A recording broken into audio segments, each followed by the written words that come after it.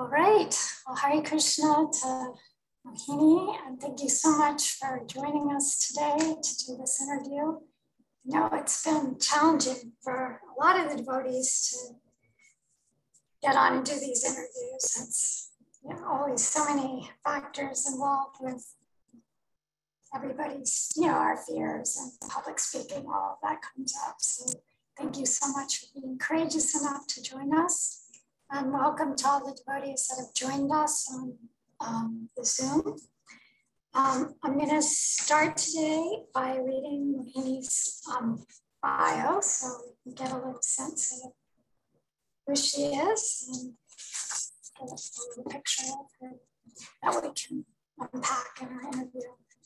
So Mohini was born in the southeast of England to a Portuguese mother and a Belgian father. Age 18, she moved to north of England to attend the University of Liverpool.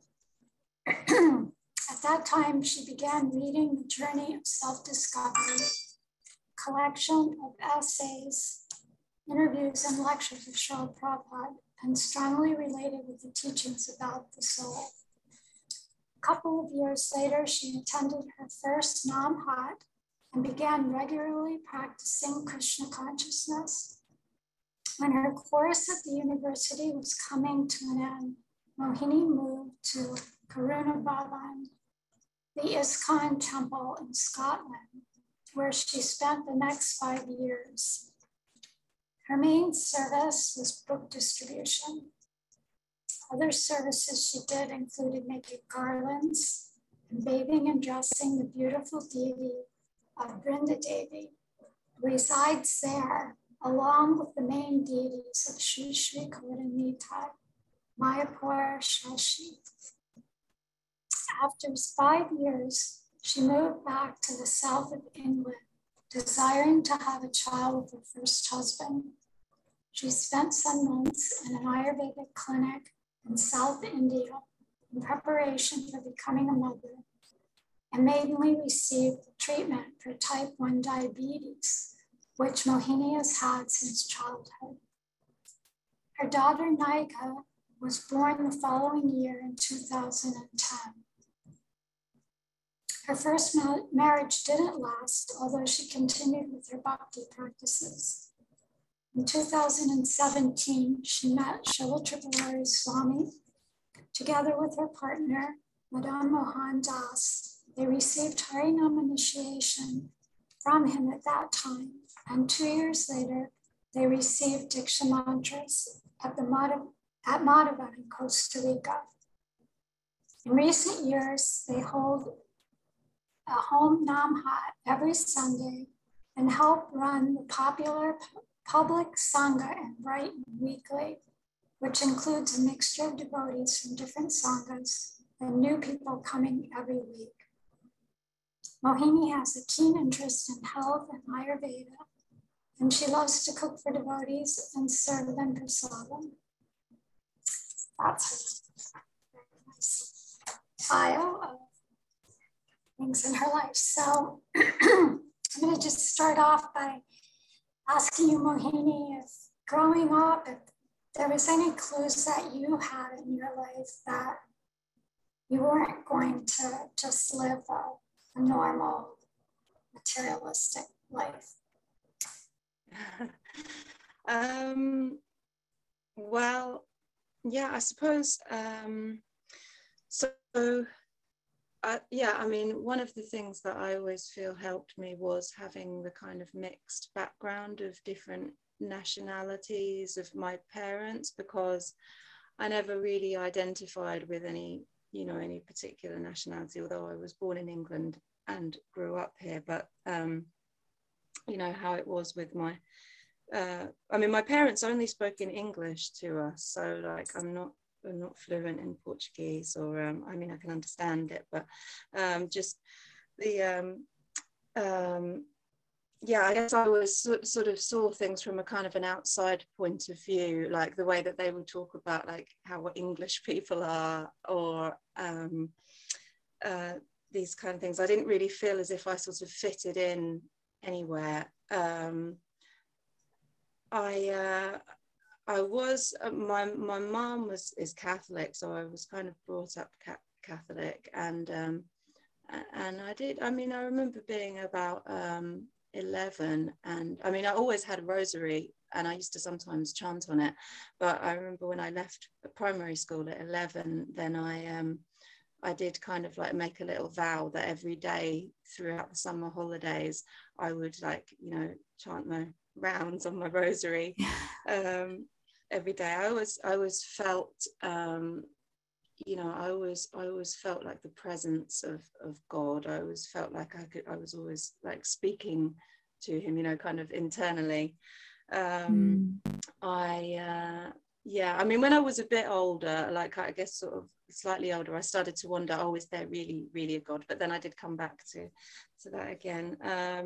Also, I guess because of in my like young childhood, my parents separated when I was 7, and I think I was 8 when they divorced, and that was all very messy. And again, I think again, I just didn't, I felt very apart from you know, just everything in the world. And actually I was very sad at that time, although like externally around people I wouldn't be, but when I was on my own, everything was really too much. And I think, you know, by about that age, at about 8 years old, I remember just wishing and praying to be just taken out of this, you know, this existence. Yeah, so yeah, I guess maybe those kind of things. As I say, when I got a little bit older, then I started to kind of read more things myself. Like I didn't exactly pursue Catholicism. I didn't like take my confirmation or anything, but when I was about kind of 13, 14, I started to read books more of, I guess, kind of Eastern spirituality. I read like the teachings of Buddha and things like that, thinking that there is definitely something, but I wasn't really sure what it was. Yeah, so I guess those sort of things. And then nice. Lovely. And so I see, so as a child, your parents divorced when you were quite young, and you also had type 1 diabetes. And how did that affect you as a child? Because it can be quite, for my children I've known that have had it, it's really changed their lives a lot from being kind of normal with other kids and things that they could do and activities. So how did it limit you and maybe give you a different perspective on life? Yeah, I suppose, well, I mean, because generally I remember when I was very young, I remember that I never liked eating. I found it really difficult to eat. I remember like being like 5, 6 years old and always being the last one left at the table, and it took me like, I just never really felt like eating. So eating for me was always quite difficult anyway. So then when I was 11, I was diagnosed with type 1 diabetes in basically it was in 1993, and I'd for a while I think people had been noticing that I'd gotten very thin, because that's obviously one of the symptoms, because because your body stops producing insulin, so your body can't get the energy from the sugar anymore, so it takes it from all the fat. So usually one of the symptoms is you get very thin and you get very thirsty because you're trying to dilute all of that, all that sugar in your system. So I was drinking all the time. And then I remember one day I was staying with my dad, actually. My mum was away, and I remember one day I couldn't, anything that I ate or drank, I couldn't keep anything down. I was just throwing it up. So my neighbour took me to the doctor, and the doctor said, I think that you might be diabetic and you better go to the hospital. So I went to the hospital, and I know how in they measure it slightly differently in the US. The blood sugar levels is a slightly different reading, but like in the UK, we say like an average sugar level for a non-diabetic person is between 4 and 7. So that's like a kind of a normal level. And the machine in the hospital could read it up to 80. And it couldn't read my blood sugar level. It was too high. They said I was almost in a coma. But I mean, I didn't feel too bad. I just, so when I was diagnosed, I was put on a drip, you know, of insulin and glucose, and tried to get my levels back. And I do remember in the hospital thinking about it, and it kind of dawning on me for like a brief moment that this is, you know, this is going to be injections for the rest of my life.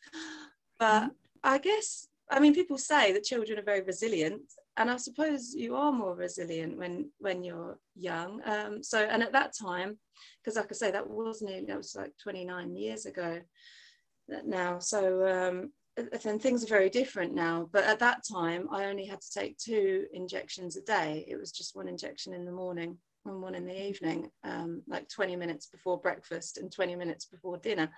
And then I'd have to eat, you know, breakfast, lunch and dinner with a snack in between, and I learned how to you know, like how much carbohydrate is in everything. For a snack I'd have to have 30 grams of carbohydrate, for a meal have to have 60 grams. So yeah, I mean, by that time eating was a little bit easier for me anyway, and I suppose maybe like I said, it didn't seem too much of a hassle when I was a child. I mean, actually, it's funny because if I ever had, you know, sometimes in school they ask you to do like a presentation on something, and like I'd always choose to do it on diabetes because it was like an easy thing to explain to people. And one of my friends recently, she was saying to me, because I've known her since school, and she was saying to me that I always made it seem very easy. So back then it was, and actually these days, it's quite different with how people take insulin because of more modern insulins and because of the way that they act. So now I have to take a lot more injections than I used to. So as a child, I felt as if it was actually probably a bit easier than it is now, although, you know, it's different now because they say it's supposed to be a bit more flexible. But yeah, I don't remember finding it too much of a hassle. I just remember thinking that, oh, it's something that I just have to get on with. What you were saying about early signs as well, I suppose I remember from being very young, always having an understanding of karma. Like I remember being very young, maybe, and like kind of, I was like skipping around the table, and I remember like I thought some thought that wasn't very nice. And then I accidentally like whacked my arm on the table by accident. And I remember thinking at the time, oh, I'm sorry, like to God, or, you know, I'm sorry that I thought of that, as if that was like a reaction. So I always felt like everything that happens, there's something behind it. So I guess I sort of took it in that way, that for whatever reason, I was meant to have this. Yeah. So, yeah. Yeah. So does it prevent you from doing things in your life now that you would want to be doing, like travel? Does that affect traveling or anything like that? Like generally not. I mean, I've always done it, you know, it's never really stopped me from doing anything that I wanted to do. It's just, I suppose in terms of travel, it would probably be difficult to live in a different country. I don't know. Well, I mean, in the UK, we're very fortunate with the NHS, the National Health System. So, for example, if someone has type 1 diabetes, you get insulin on prescription and you wouldn't have to pay for it. Whereas like in many other countries, you would have to. So probably a lot of countries I couldn't actually live in. But I mean, I've spent, haven't traveled so much recently. I suppose nobody has in the last couple of years. But when I did, I mean, last time I was in India was about maybe nearly 13 years ago. That was at the Ayurvedic clinic. And that time I was there for 3 months. And so I just made sure I had enough supplies of everything to last me for those 3 months. But Yeah, generally it doesn't stop me from doing anything. I mean, unless, I mean, obviously because I have to try to keep my levels as normal as possible, that's a constant challenge, because it's difficult because I say I have to know how much carbohydrate I'm eating and how much insulin to take. I have like a ratio of like 1 unit of insulin for 10 grams of carbs, but it's really hard to get it right. It's really hard because there's so many factors that affect your blood sugar. Like it's not just insulin and food, it's so many things. It can be the weather, it can be stress, it can be so many things. So obviously if my sugar level goes quite high, it's harder for me to do things because I don't feel very much energy. Or again, if it's low, it might postpone things that I need to get done, but I'll still get them done. But it's just sometimes it kind of gets in the way quite a lot. But yeah, it's just. Well, it sounds like you've learned to manage it. I mean, you've been doing it for a lot of years, and as a child, somehow you were. It didn't affect you so much. It didn't. A couple insulin shots a day, that seemed okay to you, and didn't. So, are you a pretty positive person in general? I think so. I think so. I try. Yeah, generally, I am a bit like that. Yeah, I try to look on the bright side. Actually, the more difficult thing than the injections was actually, which I don't have to do now, is the finger pricking. When you have to check your, I don't know if people, they have to squeeze a drop of blood out your finger and check your blood sugar level. But now there's new technology. I have a sensor on my arm which monitors my sugar level, and I just scan it, and it tells me what my sugar level is, so I don't have to prick my fingers anymore. But when I was a child, that was the thing that was more difficult than doing the injections, because I really had to psych myself up to do the finger pricking. That was and you'd have to do that eventually every day. I got used to it. You'd have to you're supposed to do it like several times a day. Like 4 to 6 times a day, something like that. Oh my. Yeah. Oh wow. So then what was it that was in your life that kind of got you to take the road towards Krishna? What were the events that led to that? Well, as I said, so when I was about sort of kind of 14, 15, I started reading books to do with more like Eastern spirituality, like I mentioned, like the Buddhism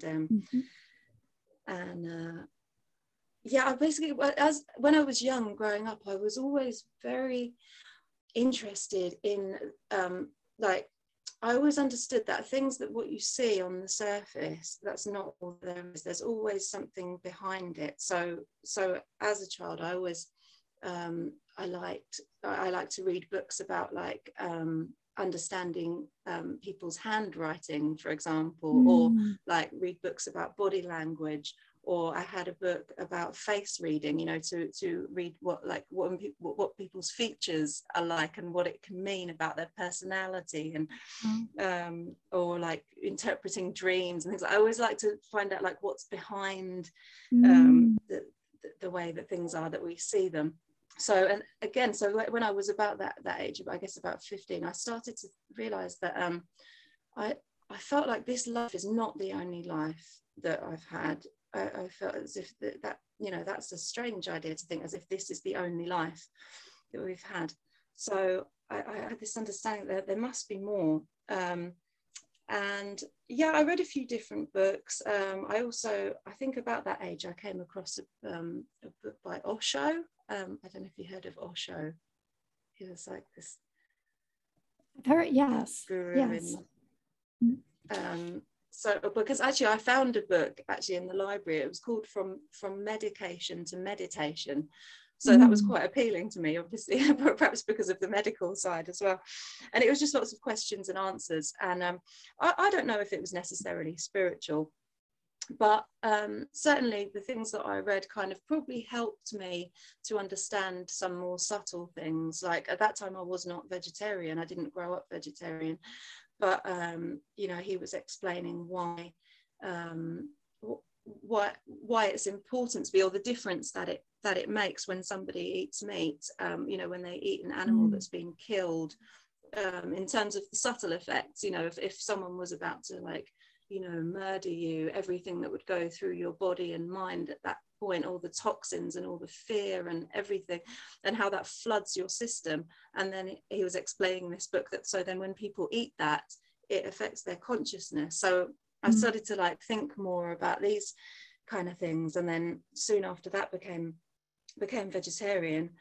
And then I remember, I guess as I got into my late teens, kind of sort of 17, 18, I sort of, I guess, like a lot of us do, experiment with various kind of hallucinogenic substances. And so I remember at that time, I remember being like 17 and like tripping, and just basically it was always such a strong feeling that it was very obvious that there is God, and that all this beauty that's around us, that God is behind all of that. So I had this kind of understanding, but I also wanted, I hoped that I wanted to be able to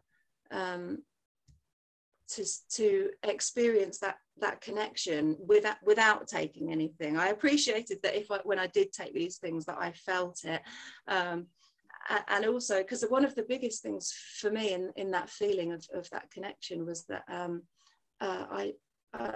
as I say, I was quite young, and I have this vivid memory of being at a music festival, actually, Glastonbury Festival, and that like the first time of taking something like this, taking LSD. And but the thing that was really, I just couldn't stop laughing. I was just laughing and laughing for what seemed like hours and hours, but it felt as if that was, you know, that was something intrinsic to the connection with the Lord, that actually everything is just so funny, that, like, you know, really he's the best joker. And actually, you know, we know now that, you know, Krishna really is the best joker.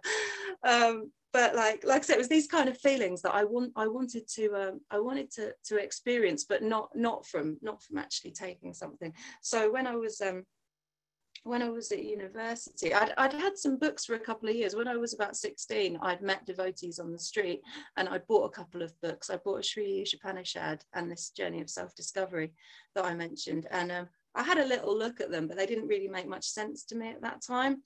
But then when I went to university, I took all my books with me, and I just started reading this Journey of Self-Discovery. And from the very beginning, the first chapter, when Prabhupada was explaining about the soul, and that, you know, we're eternal, we transmigrate through different bodies, and it was just, I felt as if I knew it, you know, I knew it. And because in the past, when I tried to talk to people about it, especially in my hometown, I think they just thought I was a bit crazy. But when I read this book, I thought, wow, it actually it is true.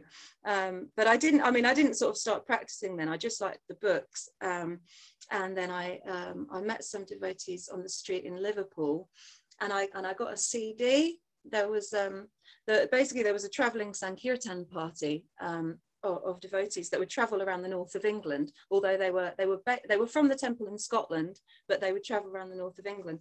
And one of the things that they would distribute, as well as books, was these CDs by the Gauranga Powered Band, which were these devotees in Scotland who would play like kind of really heavy distorted guitars, and it sounded kind of like grungy, kind of like, just, I don't know, really heavy, but with lots of chanting. So I mean, I liked rock music, so I got this CD on the street. And I used to listen to it, and it had lots of chanting, and I used to chant along with it. And yeah, I really liked the chanting a lot. It wasn't just the Maha Mantra. There was also lots of Gaurangas and Gauranga Hey. They would chant. And then on the inside cover of that CD, I remember it said, read Bhagavad Gita as it is. So I kept thinking about this Bhagavad Gita as it is. And I used to try to find the devotees on the street to try to get a copy, but for some reason I couldn't find them. And then a friend of mine at university, he had some family members who were devotees, so he got me a Bhagavad Gita.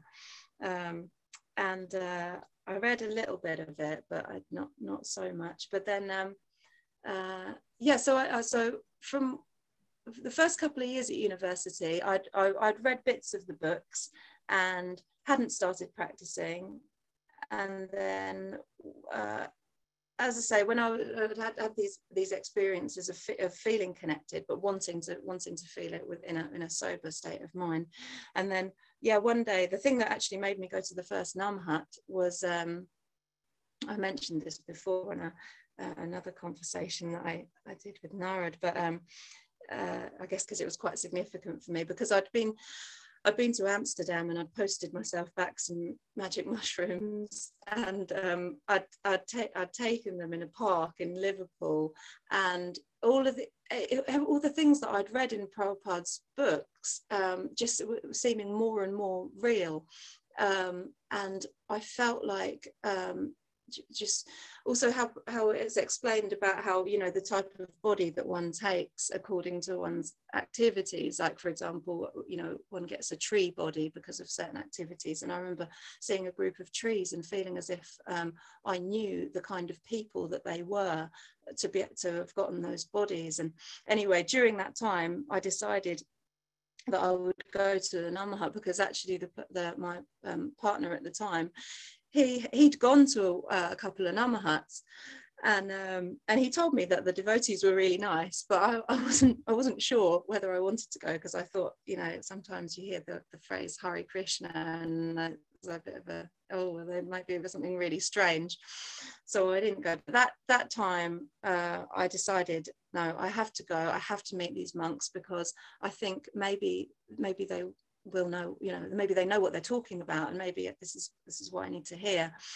So the next day, that was in February 2003, I went to the first Namahat, and one devotee, who at that time his name was Nrsingadev Das, now he's called Nrsinga Vallabha, but he was Nrsingadev Das, and he's a Scottish devotee, and he was giving the talk, and he's very he's a very direct devotee. Generally, Scottish people are quite good at being direct and straightforward. They don't mess around with their words.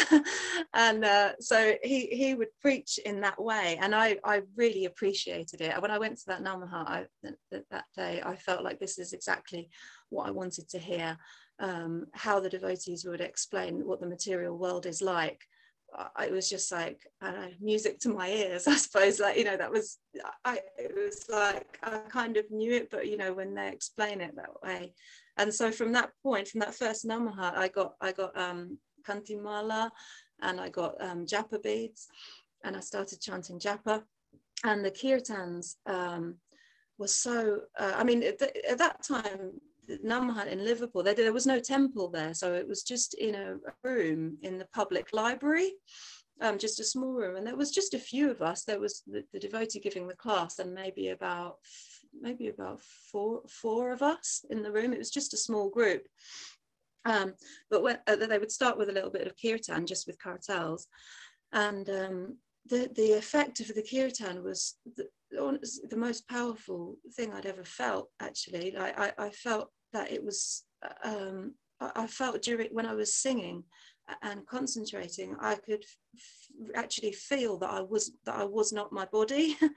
I could feel that it was it was making me realize that. So it had a big effect. And as I say, from that point I started going to the Namahats every week, and there was a group of traveling Sankirtan devotees, and they so there was about four of them, so each week it would be a different devotee giving the talk. And I appreciated those talks so much, and I just liked all the different qualities of the devotees. How, you know, some devotee, like for example Nrsinga Prabhu, he was very like direct and straightforward.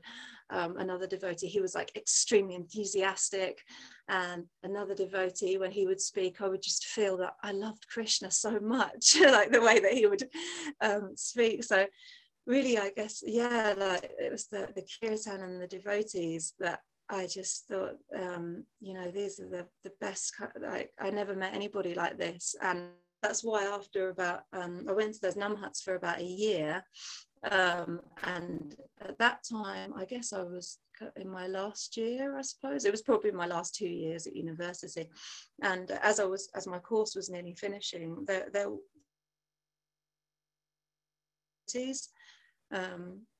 I just didn't want anything else. And I mean, up until that point, I wasn't sure what to do after university anyway. I was thinking of maybe traveling and doing some, maybe they have this thing called woofing, you know, this, what's it called, worldwide workers on organic farms. I was thinking of perhaps traveling and working on farms or something like that. But once I'd met the devotees, I just wanted to live with them. So I thought about living in a temple in Manchester where I visited, but because the devotees who were doing the Nam huts, because they were based in Scotland, they encouraged me to move there. So yeah, that's what I did. I was still finishing my course at the time, but I remember I wrote my dissertation while living in the temple, and then I just went back to Liverpool to hand it in. What was your but it was good study? because I could. I was going to say actually, because my course was called Media and Cultural Studies. Again, I didn't plan to do that. I actually thought I would always study English language, but then as it worked out, I ended up doing media, and I was interested in the media, but not because I never wanted to work in it. I was just interested in it because it's interesting how it's constructed and how it controls the world, you know, like how. So that was why I studied it. But with that sort of course, it was great that when it came to writing my dissertation, because I was learning about Krishna consciousness at the time, I wrote it as a comparison between things that we were taught on the course of different kind of how do you say, like can't think of the word, these people that come up with like social theories and stuff, not sociologists, but you know, these, so maybe philosophers, I suppose. We were taught, you know, different social theories and different philosophies. So my dissertation was a comparison between them and what was in Prabhupada's books. So it helped me also to learn more, so I study Prabhupada's books more and then put what I was learning into my dissertation. And wonderful. And it also it really helped me a lot on the course actually, because I remember when I was studying, sometimes people, you know, the lecturers would be explaining concepts and people would seem like kind of confused by it, but because I was thinking about it from the perspective of how Prabhupada presented things and how, you know, we're not the body or the mind but we're the soul, then it made more sense to me. But yeah, that was what I did my dissertation on. I guess you could say a kind of sort of west versus east philosophy, but it's good. But then I didn't really, but like I said, I didn't really want to do anything. The main reason why I went to university really was because I just wanted to move far away. And I thought if I get my A-level grades, which in the UK you need A-levels to go to university, so I just figured once I've got my A-levels, then I can just move far away. So what were you moving away from? Krishna had a plan. What were you trying to move from? I didn't, like I say, like even from when I was very young, my life I felt quite sad. My life was quite serious. I didn't, my family situation was very difficult. Like I say, my parents' breakup was extremely difficult. After they divorced, they never spoke to each other. There was a lot of hatred there, especially from my mum's side to my dad, which, you know, maybe is justified, but and also my mum, bless her, because she's lovely, she also had a very difficult upbringing, and there's, you know, all sorts of horrible histories in her family. But I perhaps as a consequence of her own upbringing, she was very, how would you say, very controlling. And I found it's very, very difficult to live with her. So I couldn't want to get away. No, in my family there was never really any good sort of communication or anything like that. So I just wanted to live my own life and not feel that I was controlled. It was a bit difficult because I felt as if I would spend some time with my father, but my mum and dad were kind of like opposites in that way, whereas my mum was very controlling and very kind of strict, but my dad was the complete opposite. He was more like, you just do what you want, it's your life, do what you want. And so I liked being around him, but maybe again, there's pros and cons, because maybe sometimes if someone's like that, maybe it's a sign that maybe they don't care so much, if they just kind of do whatever you want. But either way, I mean, we kind of, we've always got along okay. My mom and me, and my dad left his body 6 years ago on Varaha Dwadashi. So actually, because we've just had Varaha Dwadashi a few days ago, so I was thinking it was the 6th anniversary of him leaving. But I guess sorry, in answer to your question, I just wanted to be able to feel that I was living my own life and not so controlled. It's interesting how having a not too bad, not completely horrible family life, but having it not be so satisfying.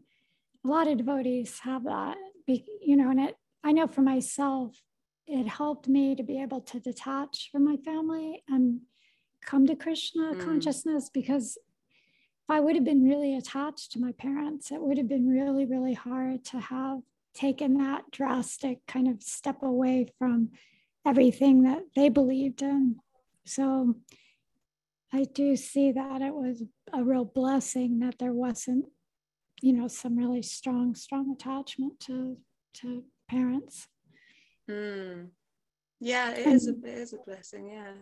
Thanks. And wanting to be, I also, went to university to be away from home. That was like, I wanted to be away from my, and that's also, I met devotees and at the university also. So it's nice that you were able to finish your degree. A lot of devotees don't finish, and then they're sorry later on when they're householders and trying to,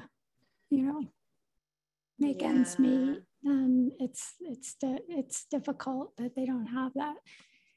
So I was very emphatic with my son that he was going to go to college, no matter if you don't want to do it, it's okay. You're going to get a degree, because one day you're going to be married and you're going to be really happy that you have at least some kind of a degree in it.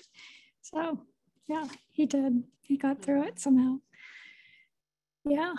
So you moved to Scotland to the Hare Krishna temple there. Was it a temple or a like a preaching center? So it's a temple. It's been there since I think 1980, maybe 86, something like that. And it's like kind of converted farm buildings. It's in a village in the south of Scotland.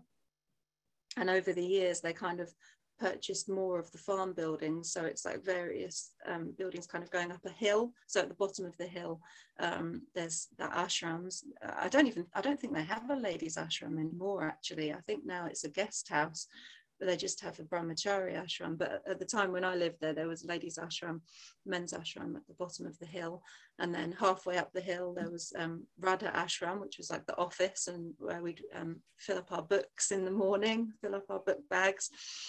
And then at the top of the hill was like, which originally probably would have been, I guess, like the farmhouse and the barns. The barns were converted to be like the temple room itself, which was kind of attached to the original farmhouse and the kitchen. And so it is an actual temple. In fact, now I think, although the official name of it is Karuna Bhavan, but I think now they call it Krishna Eco Farm, because since I left there, they've made some, they've got some like wind turbines, and they grow a lot more fruit and vegetables and flowers than they used to when I was there. They have some huge big greenhouses, which used to be full of tulsi. They had hundreds of tulsi plants, but now I think mainly they use those greenhouses for growing flowers for the deities. So yeah, it is an actual temple. Yeah. And what was your experience there? You seem to like really brighten up when you talk about it. No, well, yeah, I loved it. I really did. Yeah, I mean, when I first moved there, first I just stayed back in the temple, and I would just do various services, cleaning, laundry, and things like that.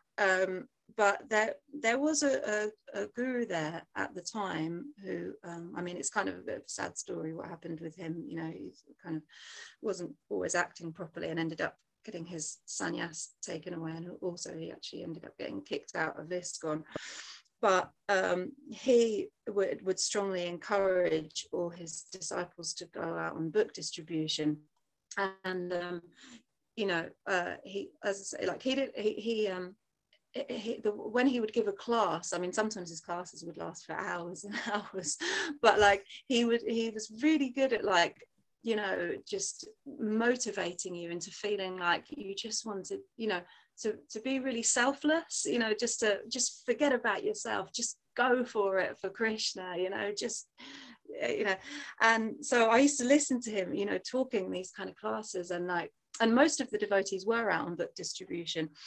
And I used to think that I would really like to be out on books, and actually even when I was a student, on the Thursdays, which was when the Namahat day was in Liverpool, that day when the devotees would come to Liverpool for the day, I used to meet them in the morning and help them distribute books, because I like to do it, and I had this idea that it would be really fun and easy, but when I first tried it, it was not easy.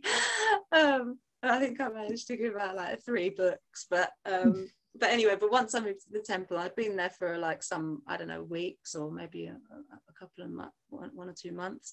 But then this guru who was there, he asked me through one of the other devotees if I did want to go out on books, and I said, yeah, I did.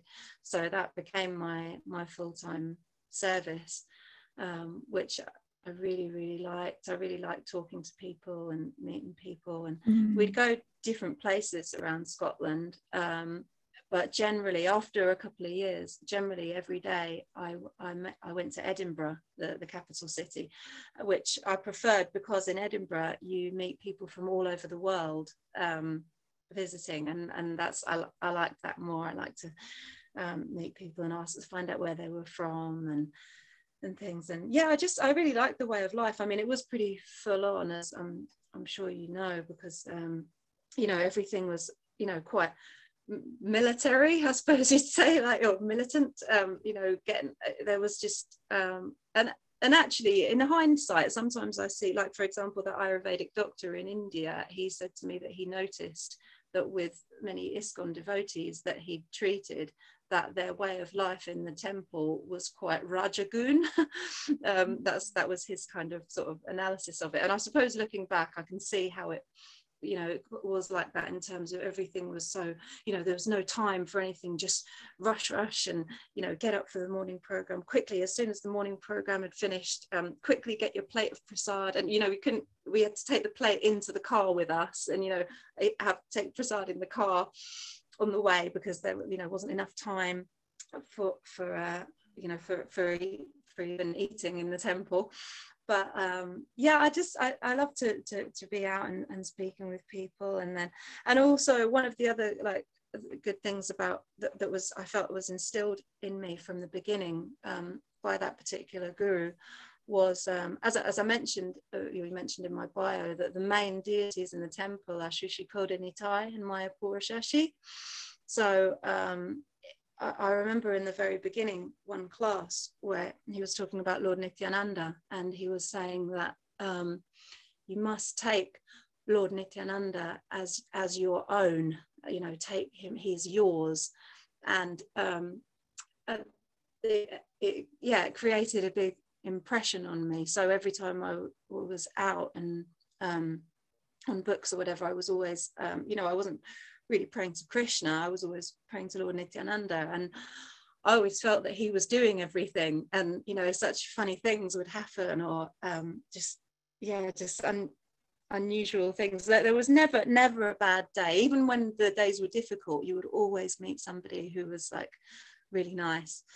And so yeah, I did really like that way of life. And then we'd come back in the evening and have Gora Arati and take prasad, and then just try to get enough sleep for the next day. But I think for those years that, I mean, I was only there 5 years, but I think I must have lived on like probably not very much sleep for those years.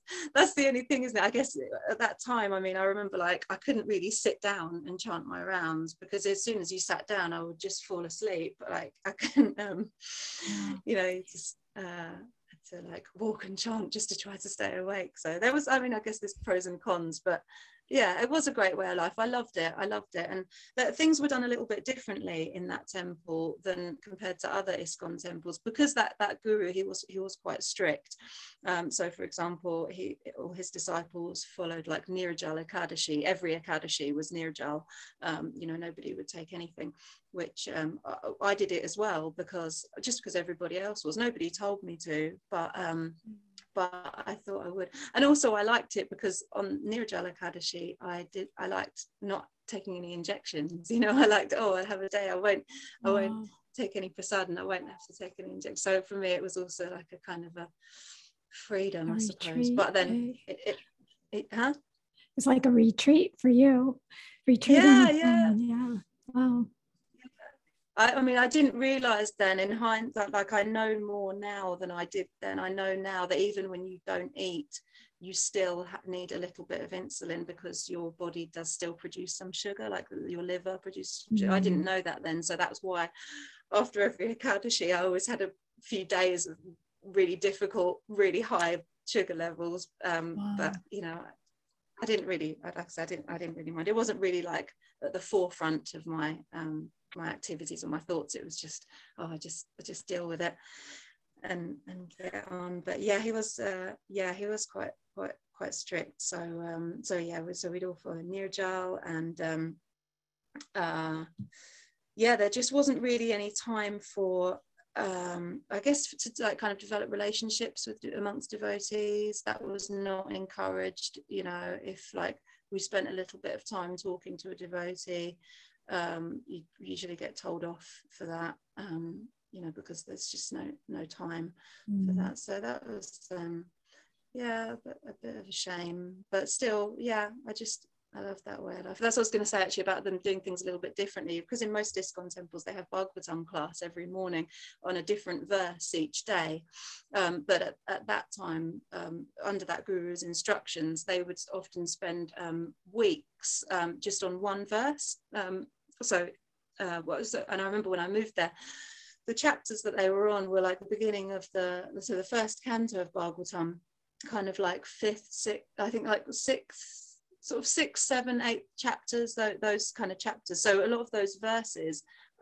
really stuck with me. And I remember, especially like I remember in the 6th chapter where Narad Muni is talking about his, the 6th chapter, he's talking about his previous life and how he became Narad Muni. And then he sings that verse about, you know, and thus I travel constantly singing the glories of the Lord, and playing this instrument called a veena, which is charged with transcendental sound, and which was given to me by Lord Vishnu. And so I remember we were studying those verses at the time in the morning classes, and when I'd be out on books in the day, I would just, even though like the book bags were really heavy and that physically I was really weighed down, but I felt so free doing it. You know, I felt like I used to think of that verse and like, I just feel like as if I could just travel around and just, you know, give up. It's like, it was it was a lovely way of life. I did love it. Wow. Well,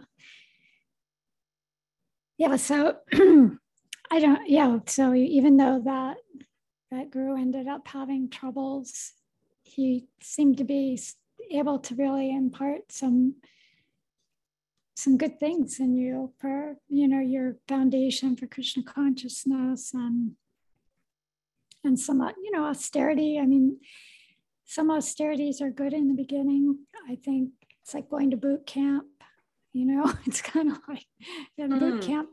I think there is something to be said for having that experience of, like up in the morning and everything kind of regimented. And because at least for me, my mind was just so distractible and, not very happy when I first became a devotee. So it was really good for me not to give it a chance to ruminate or think about, so that kind of a schedule it worked really well for me in my early years. So it sounds similar for you, that it really worked well and gave you a good foundation for your future years. So I'm just looking at the timing, and so many things that, I sort of want to make sure that we, can get to your later life. And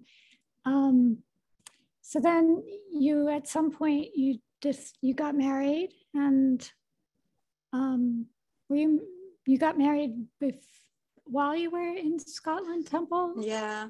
Basically, when I mentioned that I had a partner when I was at university, and actually when I was reading that first Prabhupada book, The Journey of Self-Discovery, I was friends with him, and I told him about this book. And although he was born in England, but he's from a Hindu family. His family are Punjabi, and so he was the first person that I ever met that actually, when I talked about like previous lives and things like that, he didn't think that I was crazy, because he'd been brought up in that culture of understanding about reincarnation.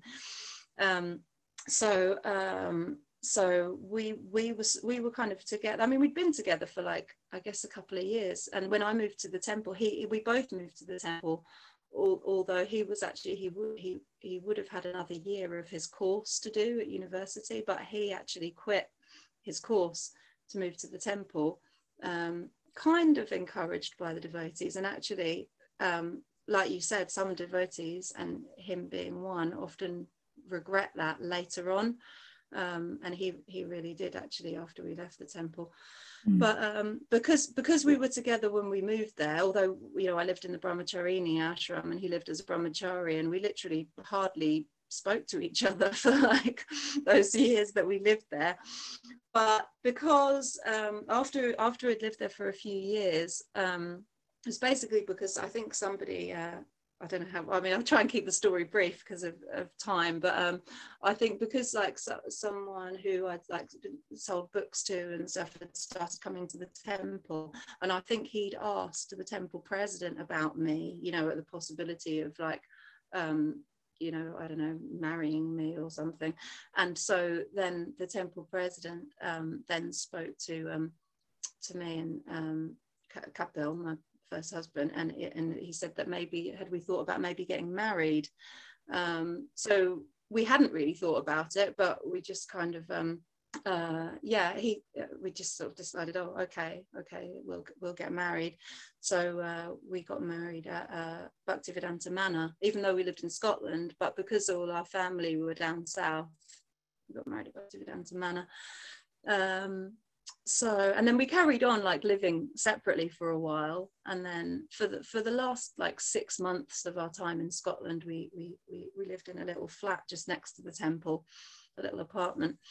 But and actually it was strange, actually, because I mean, I think, in terms, I was talking about previous lives, and actually I used to like glories to your wonderful husband, Karnamrita Prabhu. I used to really like his posts and the things that he would share about sometimes the people that we're connected with in this life, we have had a previous connection with, maybe in a different rasa, but it's been there. So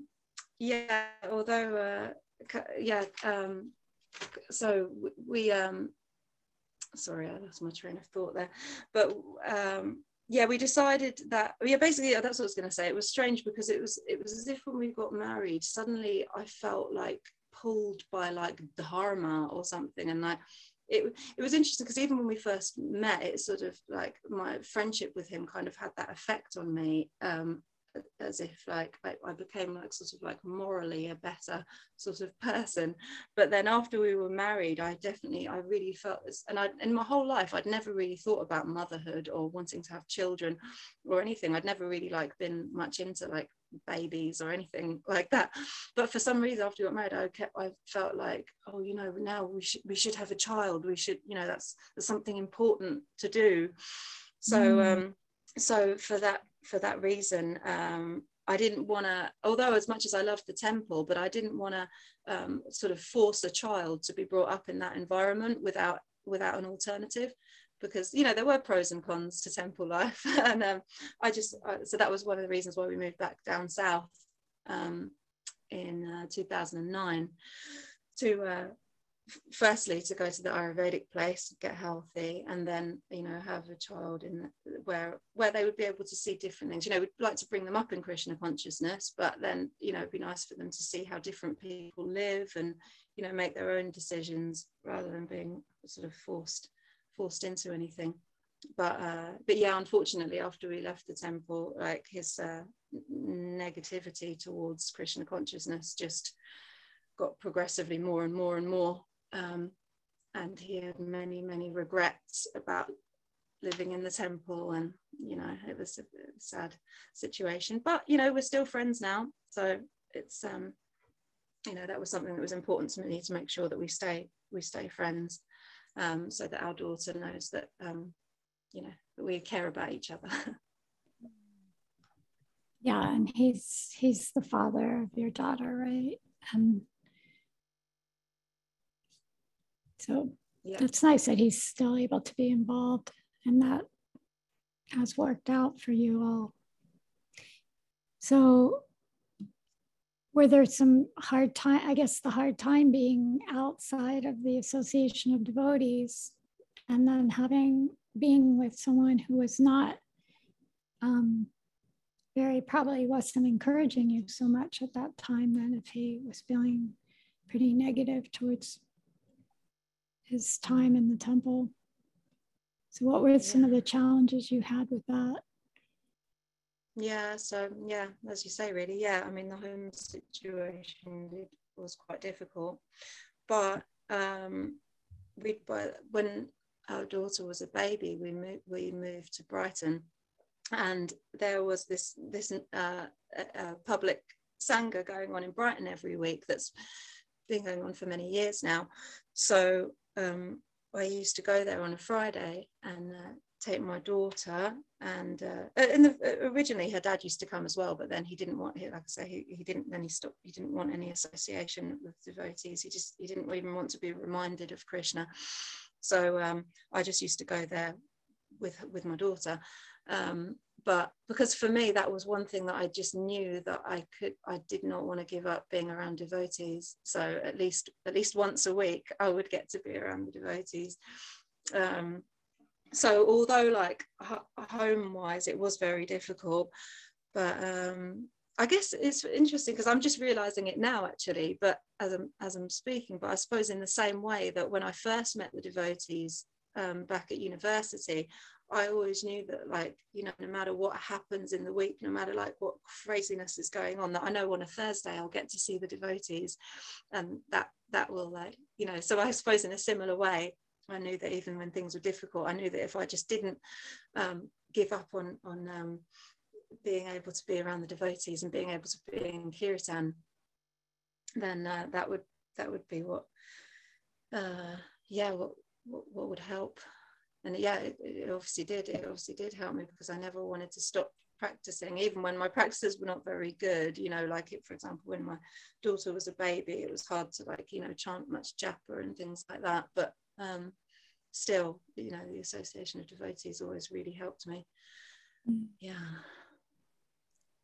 So the separation, Krishna taking you kind of away from devotees, but still giving you that opportunity to come together at least once a week and probably, yeah, just increased your longing for it. And that is how we make progress, is developing more and more of that feeling of, yeah, just wanting that. And I always felt that better to be in a situation, yeah, that you're away from the temple or whatever, that a situation that does create that feeling of really wanting to be with the devotees and to be with the devotees and not be very, and thinking that there's something better in the world. It's a better situation to be the other way. It's nice to have both, to be in association and love it. And that's, yeah, but sometimes in our early years, Krishna makes these arrangements to increase our desire. And yeah, so yeah, so then what happened after that? That then you felt that relationship was too difficult to stay in because of his negativity. And yeah, and he didn't want us to be married anymore. There came a point where he wanted us to separate. I mean, it was probably a long time coming, but yeah, and I for a long time I didn't want it because of that kind of dharmic sort of mentality of thinking like, no, we got married, we have to stay married, we have, I found it really hard to like kind of give up that those things, but yeah, eventually, yeah, I had to do it, I suppose. Yeah, I just realized it wasn't very good for my daughter to be around that negativity, and so yeah, it was quite difficult. I suppose one other big challenge for me also after that, as I say, it was all quite when you go through a separation, it's very difficult and messy, but eventually, we, as I say, we are friends now, and we stay good friends, and that's all worked out all right. But also, it's one thing that was difficult for me sometimes is that often, obviously devotees reading Prabhupada's books, and Prabhupada says things in his books which, as we know from my Guru Maharaj saying, that they can be more sort of cultural and not necessarily like a blanket statement. Like, for example, like Prabhupada would say, I think there's a purport in the Bhagavatam about that it's fair enough for a woman not to stay with a husband who's fallen from his things, but not to remarry, don't have another husband and become a prostitute. And like, for me, that was like, I really like, I've really cried a lot about that one. But then, eventually I just realized that like these things are just like cultural and just to do with like varnashram and these kind of things. And actually, when I actually look at the bigger picture, because my husband now, Madan Mohan Prabhu, he's he's such a wonderful devotee, and it was with him that we met our Guru Maharaj. And up to the point where we met our Guru Maharaj, I'd been practicing for more than 14 years, but I'd never actually been initiated, not formally. There were various gurus that I'd aspired for, and they'd accepted me as an aspiring disciple, but for various reasons I'd never actually got initiated, usually because I wasn't 100% sure. But actually, because of this relationship that I'm in, I met my Guru Maharaj, and the mercy, Lord Nityananda that's come, is just, was overwhelming. So when I thought about that, I thought, okay, well, if on a superficial level, if to be able to see the mercy of Lord Nityananda or the mercy of the Guru, that I have to be seen in that way, oh, if you remarry or a prostitute, then so be it, like, what does it matter? Because I would rather have that than not have met my Guru, or these kind of things, if that makes sense. Yeah, totally.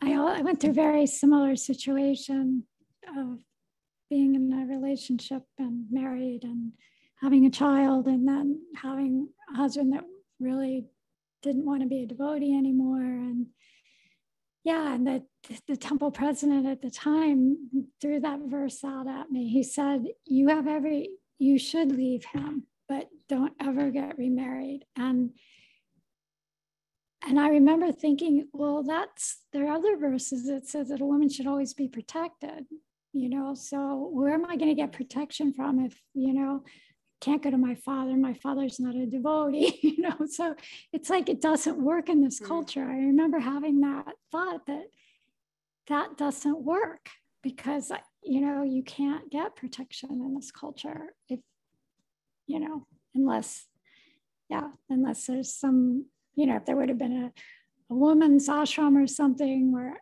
I don't know, but it was kind of silly to me. I didn't take it so seriously. And especially from that particular devotee who was telling me that he had left his wife and remarried another woman. And it just didn't seem to all, somehow there seemed to be something just didn't match up. And I thought, no, we've got to all do what we feel that will help us in our Krishna consciousness. And that was, for me, meeting Guru Maharaj was such a breath of fresh air on these kind of issues, because he's just so practical and just, you do what's favorable. And but I went through this when you said that.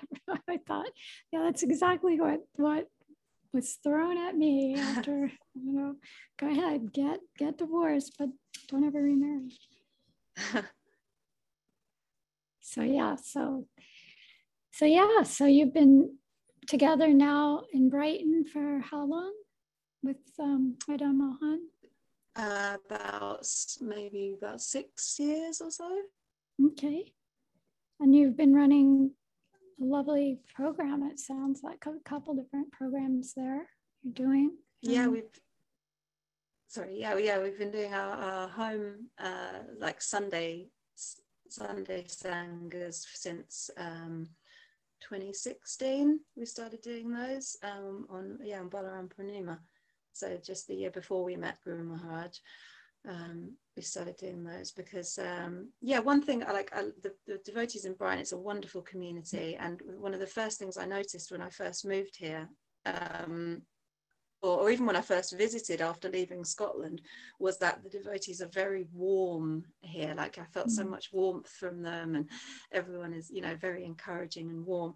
And as much as I loved living in the temple in Scotland, as I mentioned, that in terms of relationships between the devotees, it wasn't really quite like that. It was more just sort of, just do your service, and but there were, obviously there's good in both. But one thing I noticed was that in many ways they were kind of opposites, the way it was in Scotland and the way it is in Brighton. And I guess one of those opposites is that in Scotland, although we did do a lot of study as well, we had, the classes every day, but in Brighton, there wasn't really any like study going on. So, wonderful, warm devotees who all love kirtan, but there wasn't any study. So, and actually one of the things when I first met Madan Mohan that I really liked about him was that he'd studied the Bhakti Rasamrita Sindhu, and he knew quite a lot about the writings of the Goswamis, and I didn't know anything about those things. I mean, I read Nectar of Devotion, but he'd really studied the Rupa Goswami's text and everything. So I used to say to him, I'd really like to study it with you. And there was other books. I remember for years I wanted to study the Nectar of Instruction together with devotees, because I always loved it. And it seems like such a simple book, but obviously there's so much to it. And so that was one thing we started off studying Nectar of Instruction and Introduction to Bhagavad Gita. We take it in turns on Sundays. So one Sunday Madan Mohan facilitates a study, and then the next Sunday I do. So we usually have two going on at the same time. So at the moment we're doing, he's facilitating Bhakti Rasamrita Sindhu, and I'm facilitating the Shikshashtakam study, because that's also something else I've wanted to study properly for a long time. And actually that was one of the things also instilled in me in my early days in the temple, was that we used to recite the Shikshashtakam like 3 times a day. Like we were encouraged to first recite it in the shower, and then we'd recite it in the car when we were on our way out on book distribution, and then when we got back in the evening after Gaura Arati, we'd sit down and we'd recite it again. So I was always reciting the Shikshashtakam, but like I felt as if like it's always just going over my head. I want to know actually what it means. So when I read my Guru Maharaj's commentary, that was absolutely wonderful. And so we study from that, and we read from the Golden Volcano of Divine Love of Srila Bhakti-Rakshak Sridhar Maharaj. And we read commentaries of Bhaktivinoda Thakur and Bhaktisiddhanta Prabhupada. So yeah, so we kind of tried to get a bit more of a sort of a regular study going on here. And yeah, we have really lovely devotees coming to that on a Sunday. And then the Friday programs, like I say, are more public and a bit more general. So, but lots of new people come every week, so it's great.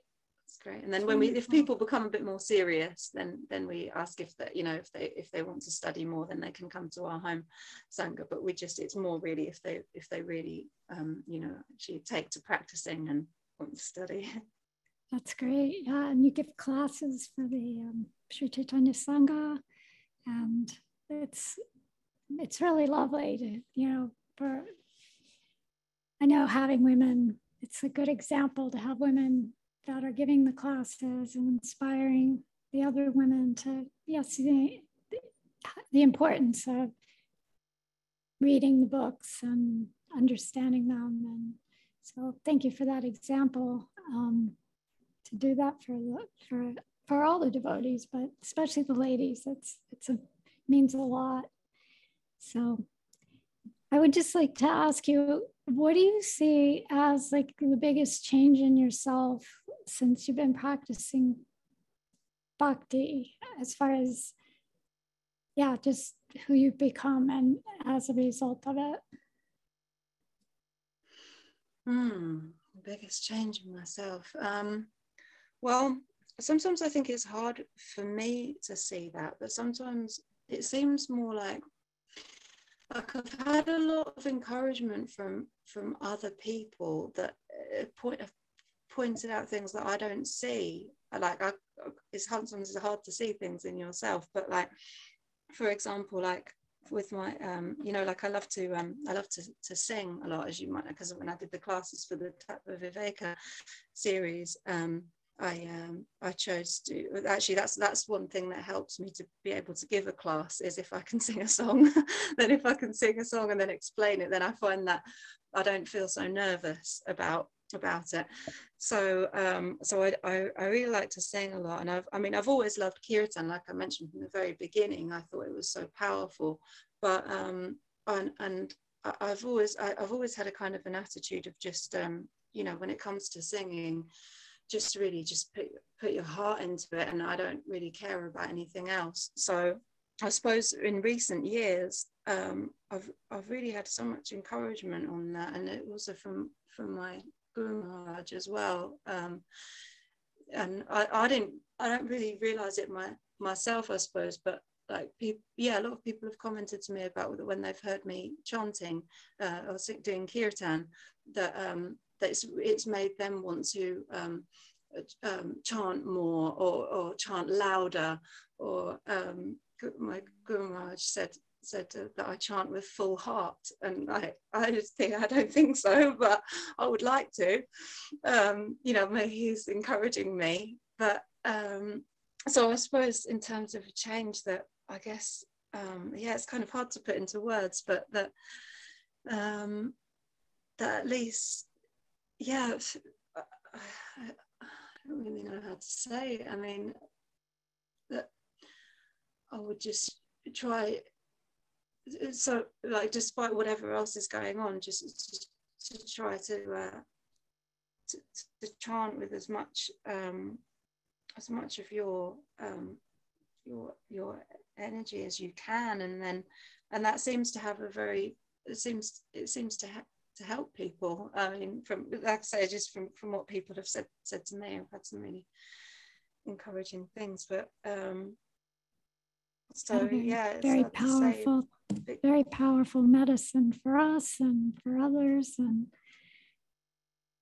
it's the medicine and the elixir at the same time, for taking us.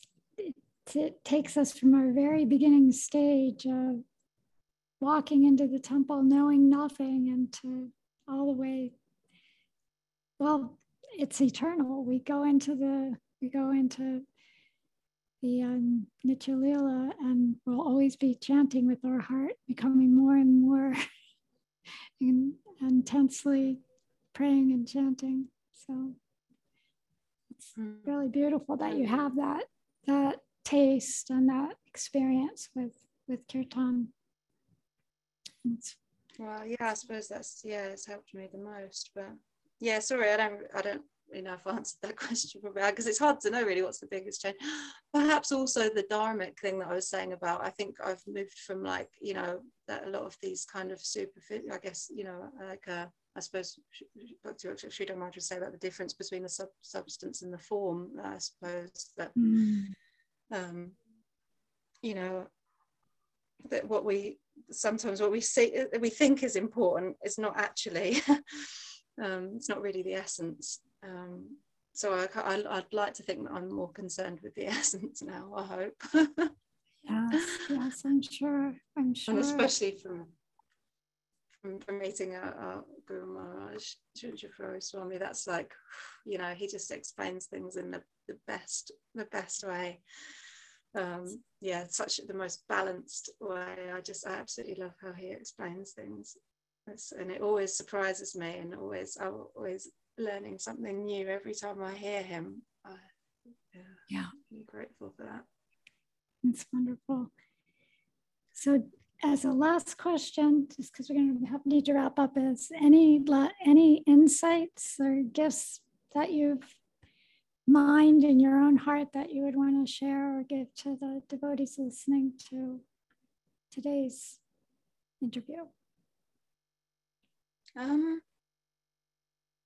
Well, I'm not sure. I suppose one thing I was thinking, just that I remember a couple of years ago on a class that our Guru Maharaj was giving on, I think it might have been on Nityananda Trayodasi or Balaram Purnima, I'm not sure, but I remember asking a question about the necklace that Balaram wears, because I think in the Nectar of Devotion it's described as being a Gunja Mala, and the Nectar of Devotion it's got in brackets like small conch shells, but I wasn't sure if that's a correct translation, and I was asking Guru Maharaj, is that are they actually like some sort of seed?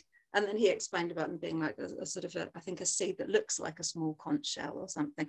But it was funny because how he concluded answer to that was that he said to me that so what it really means is that the little that you have might not really be so little. And I really like that, and I think about it a lot, because we don't really realize that we have much, or we don't think that we have much. But then, like I was saying about that, people have been so encouraging to me, and when they've heard me doing kirtan, like afterwards they've been said like such really nice things that show how much they've been affected by it, that I suppose that's the thing that kind of stands out to me, that really we don't realize that we have much, but maybe that like Guru Maharaj said, the little that you have might not really be so little. So I really like that. It's really beautiful. Yeah. So maybe it goes for everybody as well, right?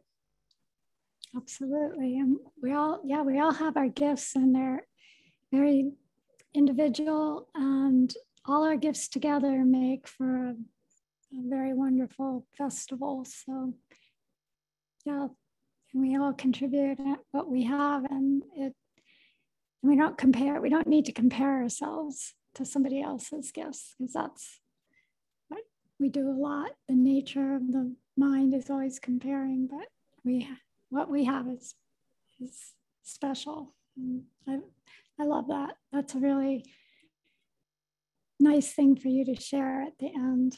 So I just want to give a second or two for people to ask questions if anyone has a question. There is a comment on the chat. Thank you for sharing your journey. This is Krishna Kumari Dasi.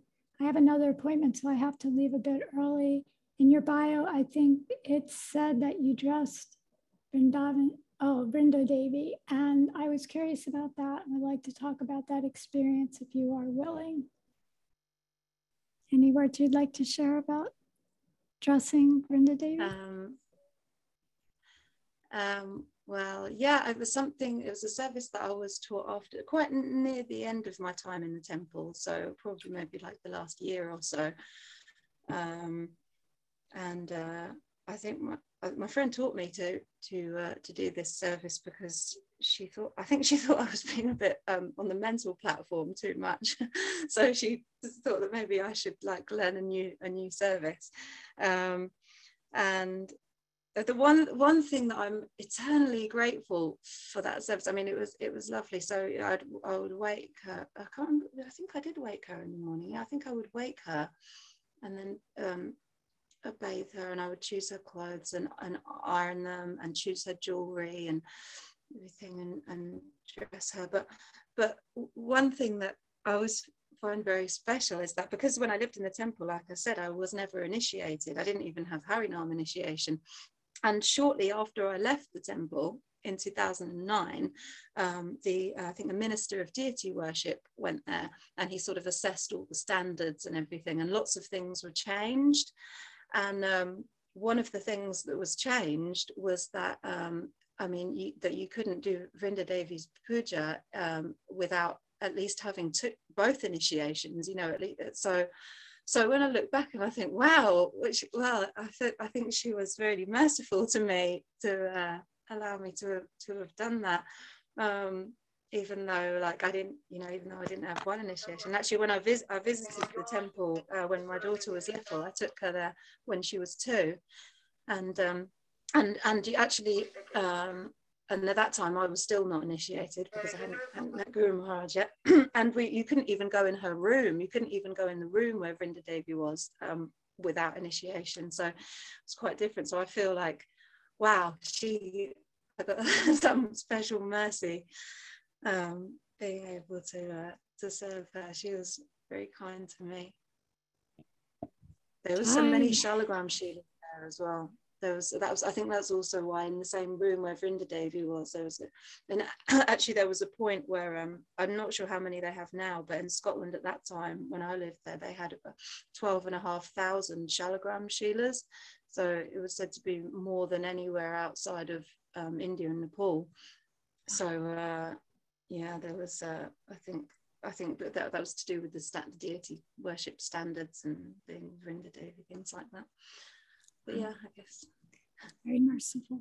Vrinda Devi ki jai. Jai. Anybody else have a question that they would like to ask? Haribol, pranams. Jai, Haribol.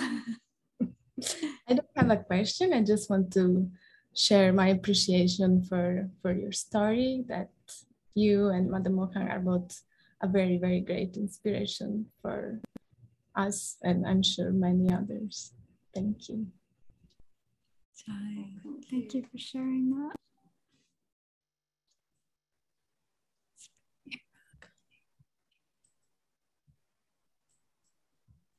Okay, well, I guess we should wrap up and say thank you for coming today. And it was a beautiful interview. I know it's maybe not the easiest interview today, but you did it. You got through it. And yes, we'll definitely be in touch. I'm going to write back to you and we can have some further discussion. So, Hare Krishna, all of my dear devotees. We'll see everybody soon. And thank you, Ananga Manjari Devi Dasi, for being on the call and doing the translation. I hope it was not too hard to understand with these English accents. We're throwing so many different accents at you. So thank you so much. And I know it means so much to those beautiful devotees, Spanish-speaking devotees on the call to have the translation. So thank you, everyone. And we'll be back next week. Hare Krishna. Jai. Thank you so much. Thank you. Jai Haribol. Vanchakopas Tuvischa Kripas and Dubhyevachapati Tanamba Vinebhya Vaishnavebhyo Namo Namaha. Hare Krishna. Haribol.